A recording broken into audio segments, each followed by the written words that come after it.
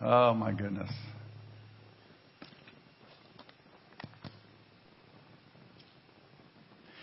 So, if you weren't here last week, I have to explain to you what I'm about to do. Pete Ramos is a member of our church, and he is a accomplished master carpenter. And he did a major job at my house and didn't charge me anything. And then he snuck a contract in on us last week that he does want payment, but it's not monetary payment.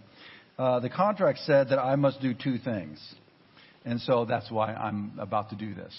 One is that I must give 4 good reasons why I'm glad that the Chargers have left town. Because he is a diehard Bears fan. So, honestly, that won't be hard at all. The other requirement was that I give 4 reasons why I am so thankful that Pastor Mark Cowpersmith, who is a lawyer who helped him write the contract, that's how he got his little piece in there. 4 reasons why I am so thankful that he is part of our leadership team, which both of these are very easy to do. So let me get these out of the way so we can get into lesser important things like the Word of God. Okay, ready? Number 1, why am I thankful the Chargers have left town? Because they have, I moved here in 1984. And so I followed them for 30 years. I quit a few years ago. Why? Because number 1, all they do is overpromise and underdeliver. And along those lines come my 3 subpoints, because you have to make a sermon out of it because I'm a pastor. Under that overarching theme that they overpromise and underdeliver, in 30 years of me watching them, they only showed up to the Super Bowl 1 time, and that's all they did was show up. I think they got beat 49-15 or something. 46, yeah.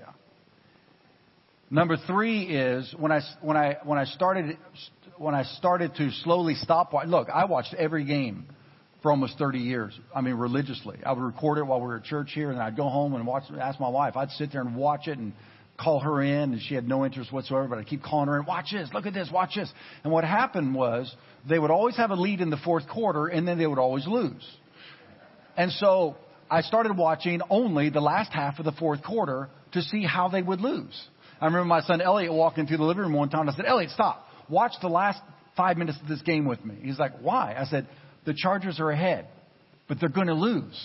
But I'm not sure how they're going to do it this week. They always do it in some unique way you've never seen before.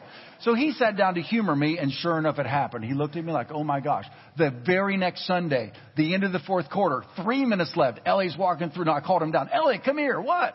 I said, there's 3 minutes left, and they have a 15-point lead. They're going to lose. I just don't know how they're going to pull this one off. And sure enough, we sat down, and it was the most unbelievable loss you could imagine. He looked at me. I said, my wife, who's a scientist, she said to me, after like a whole season of this, she actually said, it would be an interesting sociological study to find out what is happening with this team that they can lose fourth quarter leads consistently. I mean, she actually wants to investigate it. And my last reason is because I could not. Now, LaDainian Tomlinson obviously is retired, but the hardest part of me watching the Chargers was having one of the greatest running backs in the history of the world not have a front line. So he spent the last part of his career in the backfield when he's actually supposed to be running downfield. And that was frustrating. Okay, moving on to the next most important thing, which is Pastor Mark Cowpersmith. The first reason that I am so thankful, and we are all so thankful that Pastor Mark joined our church, 17 years ago? Something like that. And this is the biggest reason, and I'm sincere about this. His wife, Shelley.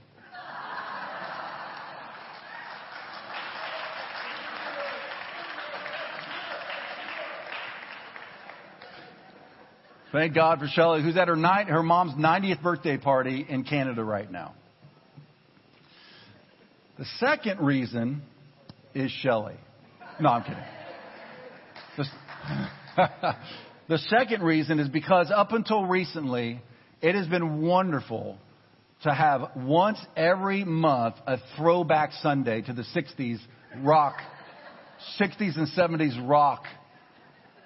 I mean, it's like watching VH1, right? You know, like behind the music. And all of a sudden we've got Ozzy Osbourne. We have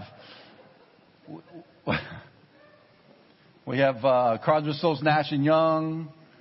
Yeah. It's just the Eagles. When Mark would be leading worship, you just knew, man, get out your Bics. And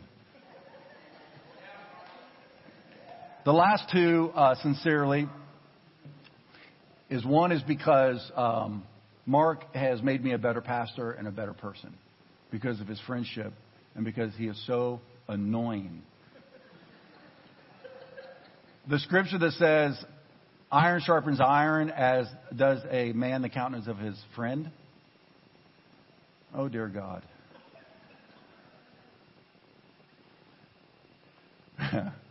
It has been a great friendship and a great partnership, and you should be thankful to him because I am a much better pastor than I would be for you if it wasn't for Mark. And finally, and I would say the most important, is Mark has kept us on the cutting edge of the Holy Spirit as a spiritual community. And I want to thank him for his prophetic gift and his passion for the Holy Spirit, because the stories he tells and the workshops he does would not be happening, and we would not be who we are without Pastor Mark. Amen?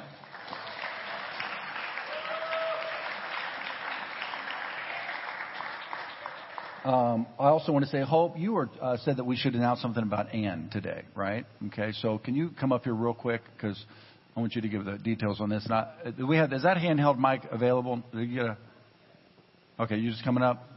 She's just going to come right up here. This is my beautiful bride. For those of you who don't know, my wife, Hope. And you got nothing. Let's try it again. This is my wife, Hope. You want to stand right there? Good morning. If you guys aren't on the email list, the GPC Family Needs Connection, you may not know about this, but Miss Ann, who is sitting right here in the middle, her family is going through a really, really challenging trial right now. She has been undergoing treatment for cancer. I think this is the first week I've seen her without her mask on. Her neutrophil count's finally high enough. And while she was undergoing treatment for cancer, her husband Bruce started undergoing treatment for cancer. Then he fell and broke his back and is now paralyzed from the neck down.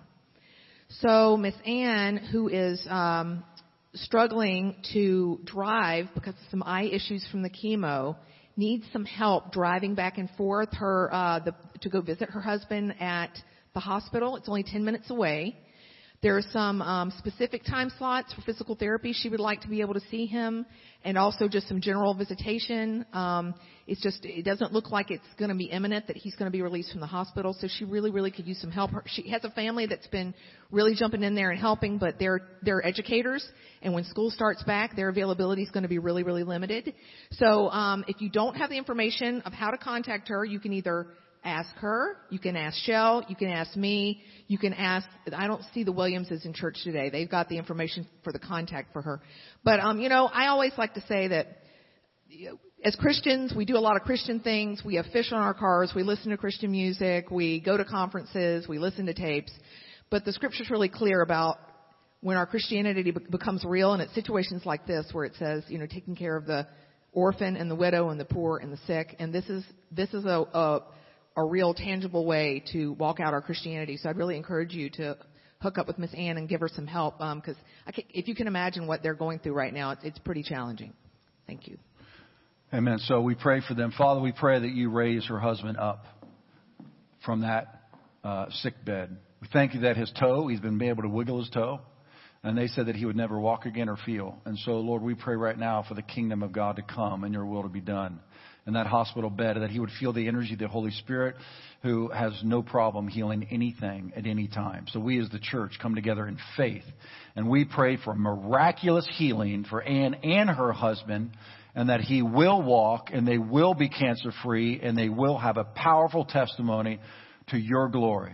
And everybody said, amen and amen. Praise God. All right, so we're in the book of John. So let's jump into the book of John. We're in chapter 2. We open your Bibles, get out your Bible apps on your phone, and let's dig into the Word of God this morning. John chapter 2. There are three main portions to John chapter 2. We're going through the book of John as a congregation, so jump into the book, read it. Let the Holy Spirit reveal Jesus to you all over again. There's three main points in the book of John that I want to capitalize on today. So we're going to read a chunk, then I'm going to talk about it, read a chunk, talk about it, read a chunk, talk about it. We're going to move all the way through chapter 2 today. So John chapter 2. On the third day, verse 1, there was a wedding in Cana of Galilee, and the mother of Jesus was there. Now, both Jesus and his disciples were invited to the wedding. And when they ran out of wine, the mother of Jesus said to him, "They have no wine." Jesus said, "Woman, what does your concern have to do with me?" Now, he wasn't back talking his mom. Okay, that was a respectful title to call her woman like that. What does that have to do with me? Why do you want me to provide wine? My hour is not yet come. He had not done any miracles up to this point in his ministry. He was just breaking on the scene. But his mother knew she had a special child. His mother said to his servants, I love this, "Whatever he says to you, do it."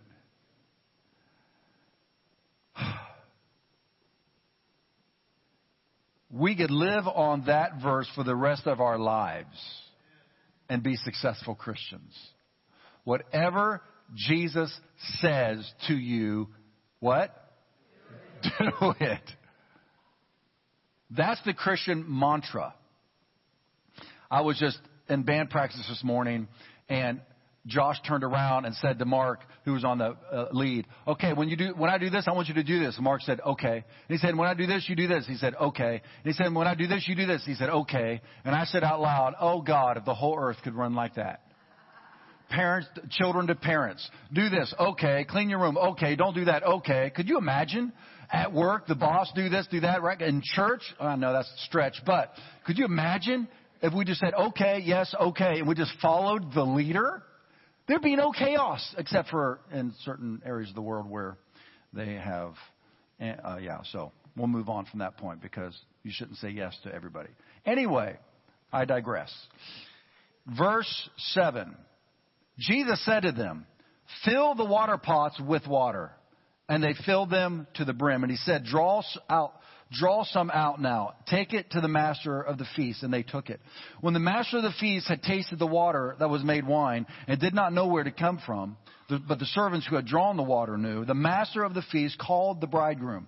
And he said to them, "Every man at the beginning sets out good wine. And when the guests have well drunk, then the inferior. You have kept the good wine until now," which completely obliterates some brothers and sisters in the body of Christ who can teach better than I can.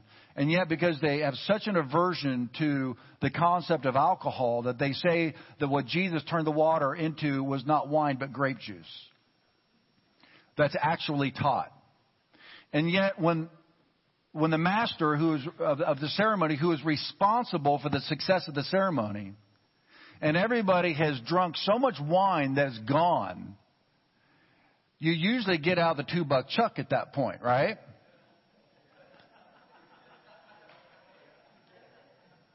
But the master of the ceremony says, "Why have you saved the best wine?" This is a really important point. The best wine for last. So clearly the master of the ceremony, who is Jewish, that knows how to throw a 7-day wedding party, knows the difference between good wine and bad wine and, oh, by the way, grape juice. This beginning of signs, Jesus did in Cana of Galilee, and then manifested his glory, and his disciples believed in him. What is this miracle about? What is the first miracle that Jesus did? The first miracle that Jesus did in his ministry was to amplify, illuminate, and show us our deep and desperate need for the Holy Spirit. Wine in the Scriptures in the New Testament represent the Holy Spirit.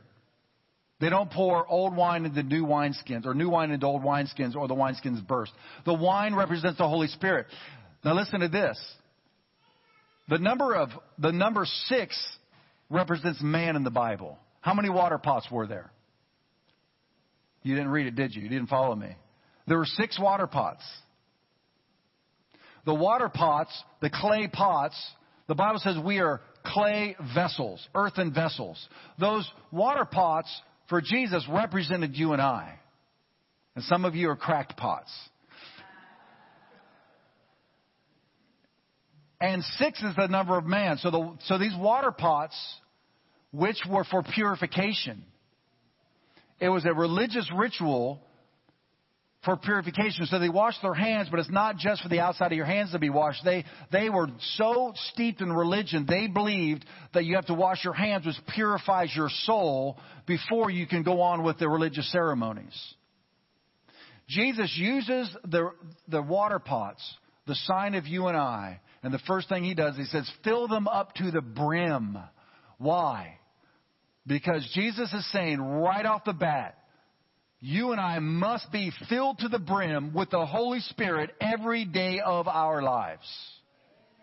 Though you can't worship God without the Holy Spirit. You can't be God-centered without the Holy Spirit. You can't even know who Jesus is without the Holy Spirit. The Bible says when you give your life to Jesus Christ, the first thing God does is fills up your water pot with the Holy Spirit to the brim. The Bible says that when you give your life to Jesus, He then breathes His Spirit of His Son into you, and you all of a sudden cry out, Abba, Father. Just like in the garden, when God created Adam and Eve out of the dirt. That's all this is. We push it around, we pump it up, and we put makeup on it. And we try to make this clay look as good as you can. And the older you get, it starts to sag, and you get the wrinkles, and gravity starts sucking it down. And we try to cut some off, and we zip it up, and we try to get... It's just clay. Okay? It's just clay. What's important is what's on the inside of the clay. And so God makes this clay. He must have made the woman's clay look really nice because, Adam called her, whoa, man. Anyway, so He shapes the man and the woman, and then what did He do with him? Says He breathed the breath of life into him. The Holy Spirit. So the first thing Jesus does, the first miracle, is to fill up men and women with the Holy Spirit. When Jesus died and rose from the dead and walked through the wall into the room where His disciples were, what's the first thing He did? He said, receive the Holy Spirit. And He breathed on them, and they were filled with the Spirit. That's why the Bible says, don't be drunk with wine. You can drink wine, I believe. I think it's biblical. But not getting drunk. Christians who get drunk just are trading in the Holy Spirit for a lesser substance all over again. Hello? Hello? The Bible says, don't be drunk with wine, but be filled with the Holy Spirit, singing psalms and hymns and spiritual songs to God. That's what you and I were created for, is to be a vessel, a container of the Holy Spirit. Can everybody say amen? So that's the first main point out of John chapter 2. I want to say, in closing that first point, get on your knees and ask God to fill you with His Holy Spirit every day. You and I were not designed to live life in our own power. It doesn't work. But by the power of the Holy Spirit. Continually being filled with the Holy Spirit. And your Father will do it just like that because He knows you and I, His children, need to be filled with His Holy Spirit. Secondly, let's move on to verse 13. Now, the Passover of the Jews was at hand, and Jesus went up to Jerusalem. And He found in the temple those who sold oxen and sheep and doves and the money changers doing business. When He had made a whip of cords, He drove them all out of the temple with the sheep and the oxen and poured out the changers' money and overturned the tables. And He said to those who sold doves, take these things away. Do not make my Father's house a house of merchandise. Then His disciples remembered that it was written, zeal for your house has eaten me up. So the Jews answered and said to Him, what sign do you show to us since you do these things? And Jesus answered and said to them, destroy this temple, and in 3 days I will raise it up. The Jews said, it's taken 46 years to build this temple, and you will raise it up in 3 days? But He was speaking of the temple of His body. Therefore, when He had risen from the dead, His disciples remembered that He had said to them, and they believed the Scriptures and the word which Jesus had said. How many times have we said that Christianity is not a religion, but a relationship in this church? these religious leaders did not know God. And yet they were the religious leaders of the day. Jesus called it the blind leading the blind. Their faith, their religion, their knowledge of God was their religion, their structure, their systems, their rules, not God. In fact, I want you to go back to John chapter 1 with me, and I want to reemphasize a point that John the Baptist said about Jesus to the religious rulers of their day. When they were asking John the Baptist, who are you? Just like they were asking Jesus, who are you to do these things? They were saying to John the Baptist, who are you? And in John chapter 1, verse 26, John answered them saying, I baptize you with water, but there stands one among you whom you do not know. Isn't that amazing? Here they are, the religious leaders of the day, saying, follow us, for we know God. And then God comes and lives in their town, speaks to them face to face, looks them in the eyes, and they missed him. And you know what else is kind of interesting? Just a side note. John the Baptist had a revelation of who Jesus was. Jesus was John's cousin. John was born 6 months ahead of Jesus. They grew up together. And God told John the Baptist, the person that you see the Spirit descending upon like a dove would, that is my son. And it wasn't until John the Baptist saw the Spirit land upon his cousin Jesus that he knew that Jesus was the Son of God. It takes the Holy Spirit even to know Jesus, even when he's your cousin. And he said, behold, the Lamb of God who takes away the sins of the world. You and I can go to church our entire lives and not know Jesus if we do not have the Holy Spirit. And the only way you can know Jesus is by receiving him as your Savior. And then God breathes his Spirit into you and I. And all of a sudden your eyes are open. You're like, oh my gosh, God, you're real. Jesus, I believe in you. That's the Holy Spirit producing understanding and revelation of God. I remember I was driving with a relative who is a professor, a tenured professor, a psychologist, sociologist, psychologist. And I was only, a few months old in the Lord. And we're driving down the street together. And he said to me, I just can't understand the Bible. I mean, I've read it and I don't understand what it means to be born again. And I was 3 months older than the Lord. And I'm driving, I'm thinking, that's the easiest thing in the world to understand. And it was amazing to me that I'm only 3 months old in the Lord, do not have a college degree, and I'm standing next to a guy with a PhD, and I know more about God than he does. What was the difference? How could being born again be such a simple concept to me, but so confusing to somebody who is so highly educated? Because the kingdom of God is revealed not through the natural mind, but through the mind of God, which comes through the Holy Spirit. Can I hear an amen? That's why the Bible says, I hate it when people quote this verse to believers. Eye has not seen, ear has not heard, nor does it enter the heart of man, the things that God has prepared for those who love him. And that scripture is preached from pulpits. And Christians go, amen, amen. We've even had worship leaders write songs using that verse. They tried to sing it in this church, and I told them, you cannot. Why?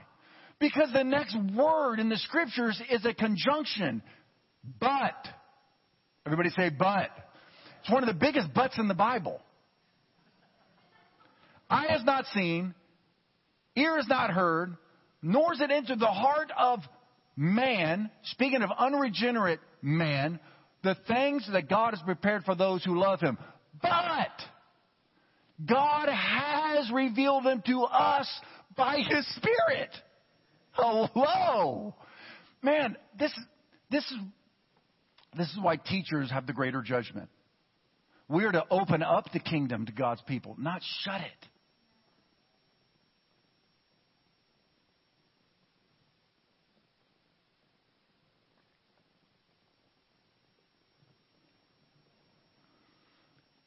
So they had built a religious system. And Jesus came, and he came into his dad's house, into church. And what he saw, what they had done to his father's house. You see, when you don't have faith, when you don't know God, you don't walk with God, you either turn to atheism or agnosticism because you just don't know, or religion. I'm going to say it again. When you don't have a revelation by the Holy Spirit of who Jesus is, the only options you have left are religion, which is every human being has a desire to reach God. And so out of that desire, we create these systems to reach God, which are all human works, things we do. See, Christianity, like I said to my gal who cut my hair yesterday, I was witnessing to her, and I said, Christianity is not what we do for God, is what God has already done for us. Christianity is not what we do for God, it's what God has already done for us. Out of that free gift of salvation, we explode with giving and praise and service and kindness. And His Spirit is in us, flowing through us to be the salt and light of the world.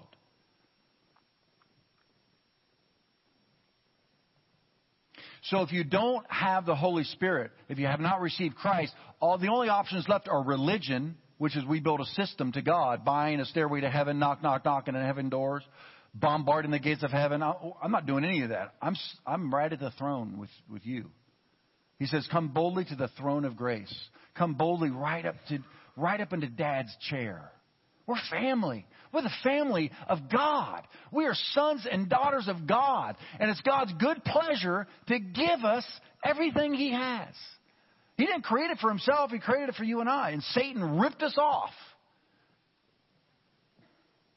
So either religion or agnosticism, a question mark, I don't know, or atheism. But you can't say my Father's house. So Jesus goes into church, and He sees not only had they turned His house into something other than what it was supposed to be, they were manipulating, controlling, and shaming and oppressing God's people in the name of God. Whew. What would you do if you were at home and somebody came into your house and started mishandling your children? Do you think you might be a little upset? I remember one time I was by myself. I had nothing to do. I went and watched an animated movie. I went to the movies. It was like Bambi or something, a remake of Bambi. And I'm just watching it. And there was a little girl behind me, like a 7-year-old girl with her grandma. And she was telling her everything that was about to happen. It was ruining the movie for me. So I did one of the dumbest things I've ever done in my entire life. I decided to turn around and ask her if she could not do that. And when I began to say it, the woman looked at me with a death stare that still throws shivers down my spine to this day. You don't mess with other people's kids, right? Mama bear comes out. Jesus, the Son of God, is going to church, and He saw what they were doing was this. The house of God is supposed to be a house of prayer and a house of worship, a house of connecting with God. And what they were doing was people traveling from all over the Decapolis, the 10 cities surrounding, and farther, and they couldn't bring their sacrifices with them because you couldn't travel with your sacrifices because it was too inconvenient. So you get to Jerusalem, and you go to the temple, and they would sell you sacrifices so that you could worship God, but it was extortion. They were charging so much because they knew they had the people trapped. They had to have a sacrifice, but they couldn't bring it with them, so they were gouging them. They were profiting off of religion. I wonder if we've heard that before. I like what Mark says. We married him for his money. You see, this is where we get in trouble with the American dream. The American dream is not the gospel. The pursuit of life, liberty, and happiness. God loves life, liberty, and happiness. That's what He created us for. But we're not supposed to pursue those things. We're supposed to pursue Him, and then He adds all those things to us. It's a complete reversal. It's an upside down system.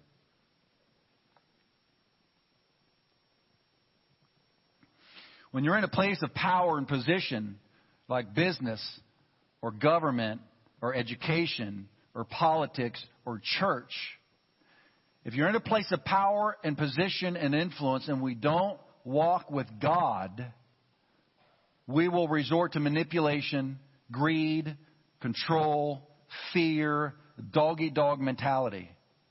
But when you walk with God, whatever position you're in, whether it's parenting or pastoring or an employer, an employee, any form of leadership where you have some kind of influence or power, you recognize that God is the source of your promotion, your position, and your possessions. And they are for His divine purposes, which is to represent Jesus to the world. And to be a conduit of blessings for everyone around you. God told Abraham, I'm going to make you so rich you will not even believe it. And he was the richest man in the land. And he said, I'm going to bless you and I'm going to make your name great. Position, power, possessions, so that you can be a blessing. That's the purpose of God. It's not get all you can all you get, and sit on the can. That's not the purpose in life. And look, God is not against prosperity. The Bible says, remember that it is God who gives you the power to get wealth, so that He may establish His covenant promises to you. He just says, but when you are fat and full and you're blessed, don't forget Him. That's the problem with wealth. Wealth itself is not evil. The heart of man is evil. Money is just, God put the gold and the silver and the onyx stone. He put them in the garden.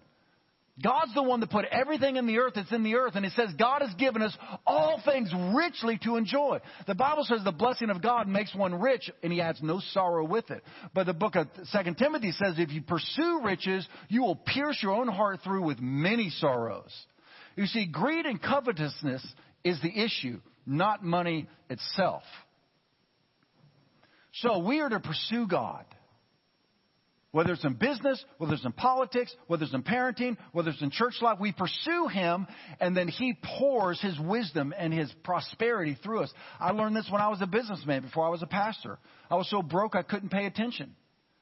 And God, that was the good one, by the way. I was so broke I couldn't pay attention. Did that just go over your head? Huh? We got new people in the church. They never heard it. And God told me to start tithing when I had no money, but I did it anyway. And as soon as I got the next buck, I gave Him a dime, and that's when it began. And then we have an amazing testimony of how God prospered us. And then one weekend, I was the top salesman in the nation, and I did not make one sale all weekend long. I got to work. I put a little extra offering on Sunday morning at church because Friday night was bad, Saturday was bad, and I thought, well, I'm going to go to church and give a little extra offering, and then I'll go to church, and God's going to prosper me. Nothing. We were about to close, and I said to the Lord, then every contract I sign between here and closing, I'm going to give it to the kingdom of God. We could not shut the doors. It was unbelievable. People pouring into our office, and I could have just said, I hate you, and they would have signed the contract. It was crazy. And God said to me, I taught you how to prosper. Now I've taught you what the prosperity is for.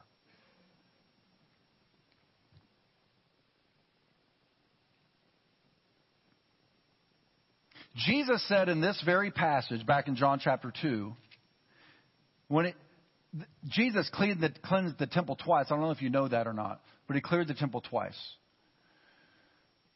The first time was here at the beginning of His ministry. The second time was at the end of His ministry. So Jesus bookended His ministry with what my church is really supposed to look like. And He didn't say it this time, but what He said the second time He cleansed the temple was, my Father's house will be called a house of prayer. That means you, and you're the temple of the Holy Spirit now.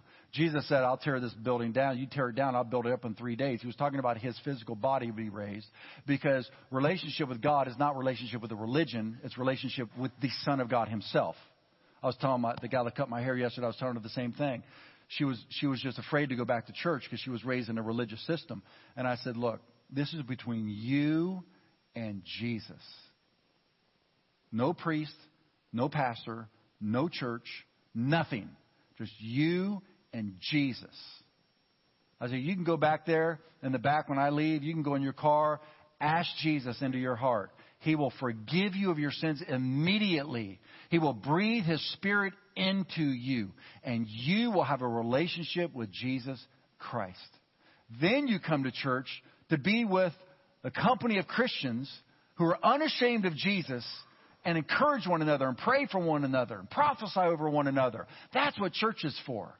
And she just starts crying right there. She goes, you can't make me cry. I'm cutting your hair. She says, I was crying. But it was because all she knew was religion, which is filled with fear and shame and intimidation.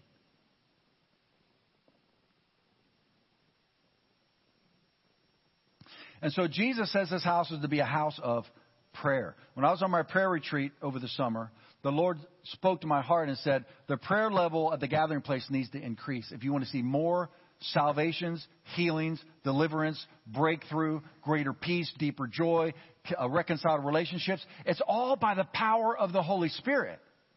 And the way you get more Holy Spirit in your life is by more prayer. My roommate one time said to me, you pray so much, it convicts me. I said, no.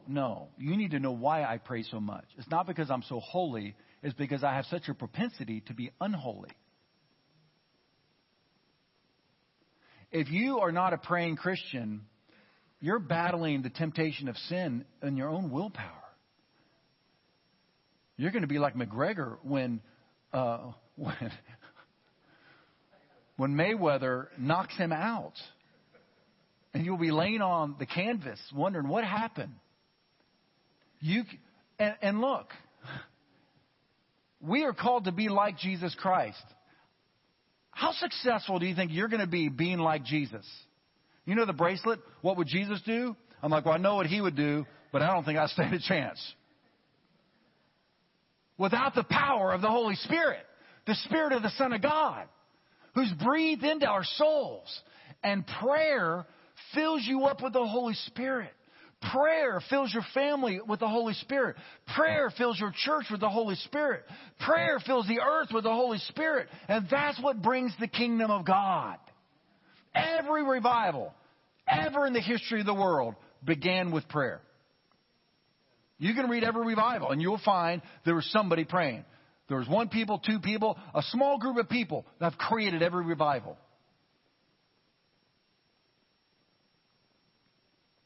So next Sunday night, I've rented out the youth building, which is a nice venue at New Hope Church.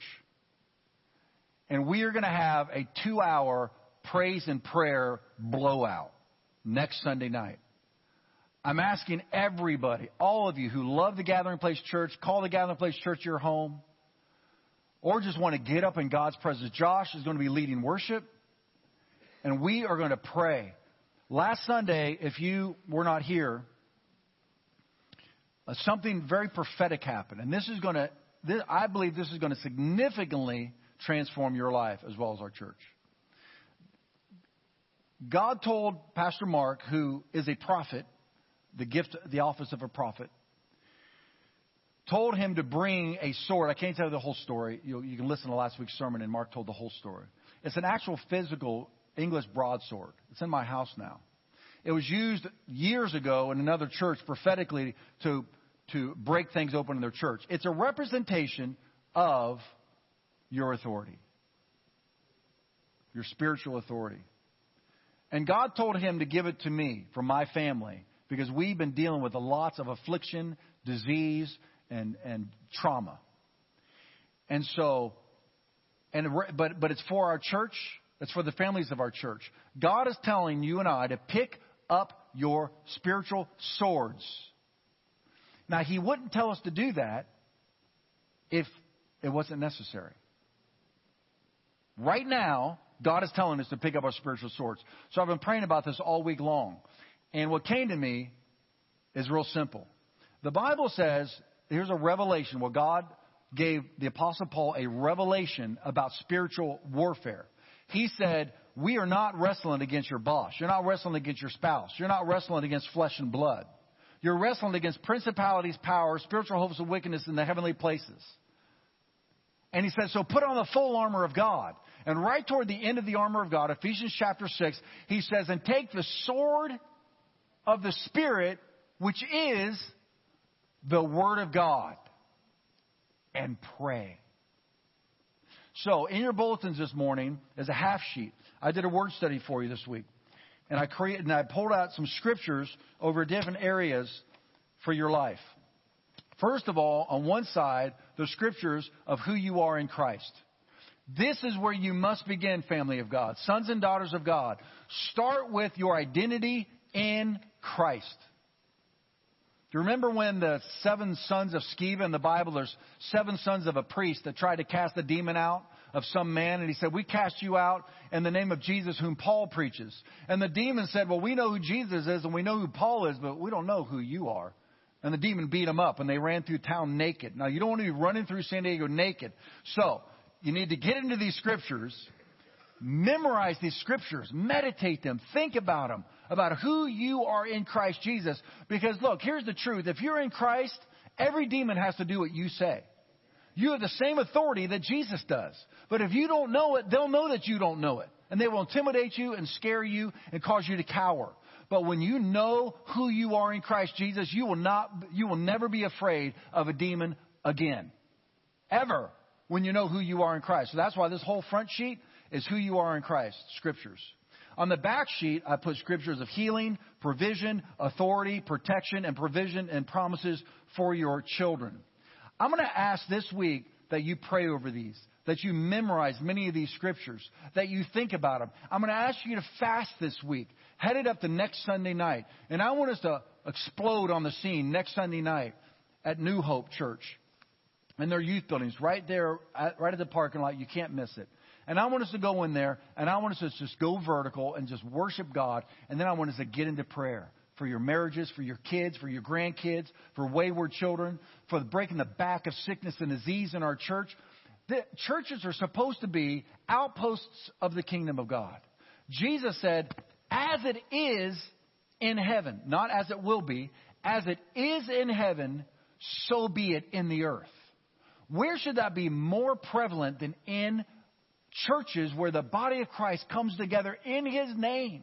And He says, where 2 or more are gathered in my name, I'm right there. Remember what He did when He went into the temple? He cleared it the second time He went in, cleared it of all the money changers because they came back after He did it the first time. Religion just keeps coming back around. So He cleared it again. The next thing that happened, it says they brought all the sick to Him and He healed the sick. That's the kingdom of God. That's our Jesus. That should be the reputation of every church on the planet. If you need healing, go to the church.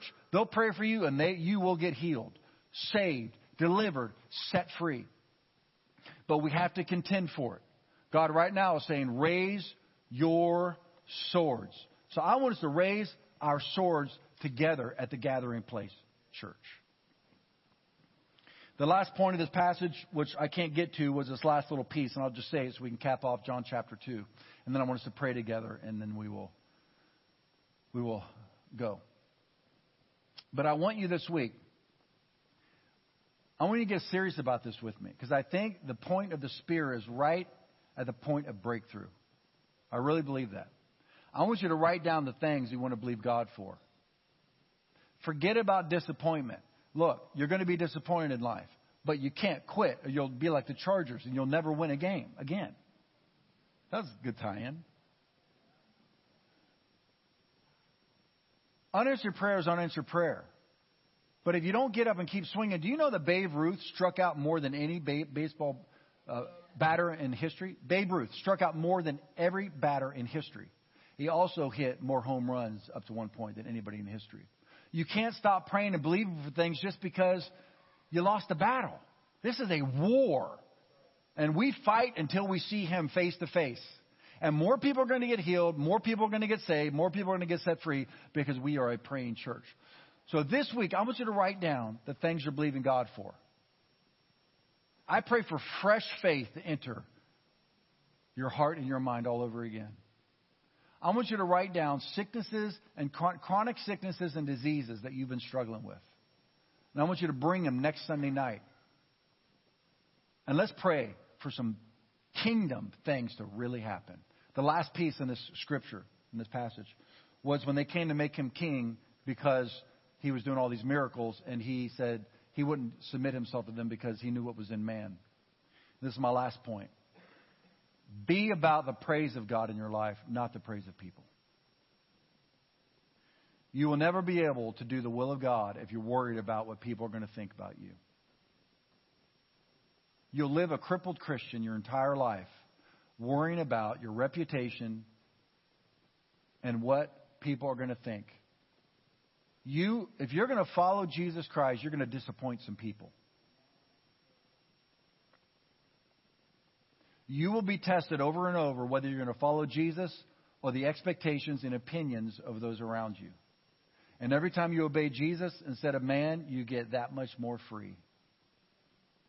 Until all you care about is what Jesus wants. And as we started this message, do what He tells you to do. That is pure freedom. Let's pray. Yeah.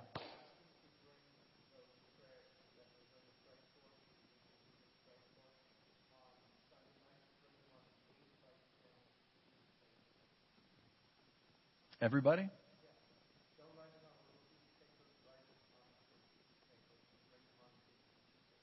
Okay. Okay. Mark is saying to write down everything on an 8x10 that you want prayer for. And bring it. You can also send it to info, at gatheringplacechurch.org. So we can accumulate this. You may or may not have been to last week. You may or may not know this. But I'm going to tell you how serious Jesus is about this. Then we're going to pray, and I'm going to release everybody. A number of years ago, I was in prayer, and the Lord spoke to my heart and said, write down every chronic illness and disease in the Gathering Place Church. I felt His shepherding heart saying, I want my people healed. That's what He died for, by the way, our sins and our sicknesses and diseases. It's very clear in the Scriptures. Just because your experience is different than that doesn't change the Scriptures, and it doesn't change the cross. We just keep contending for the kingdom. We don't give up. Keep fighting for it. I came to the elders team, and I was about to say that, what Jesus told me to do. And Gary, who was an elder at the time, said, I'd like to say something before we start the meeting. Jesus spoke to me this week and said, we're supposed to write down every chronic illness and disease in the Gathering Place Church.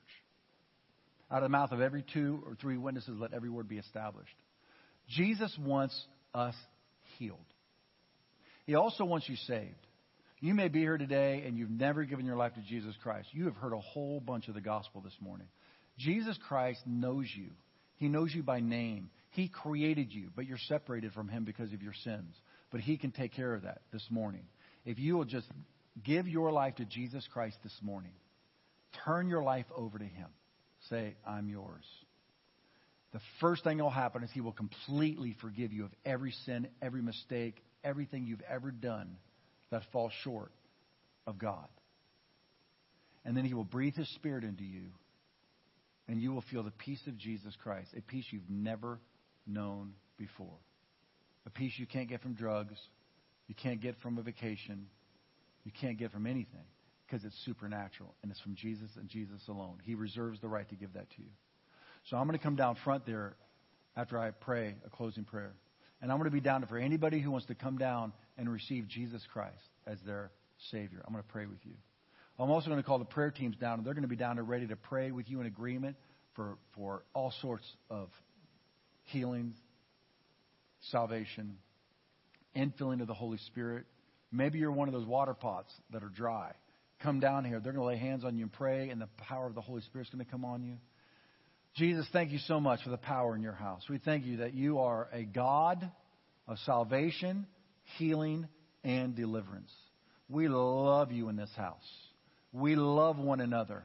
And we ask that you increase the supernatural manifestations of your presence and your power and your love in this house. And next Sunday night, Jesus, we pray and expect some amazing things to happen. In Jesus' mighty name. And everybody said, Amen. God bless you.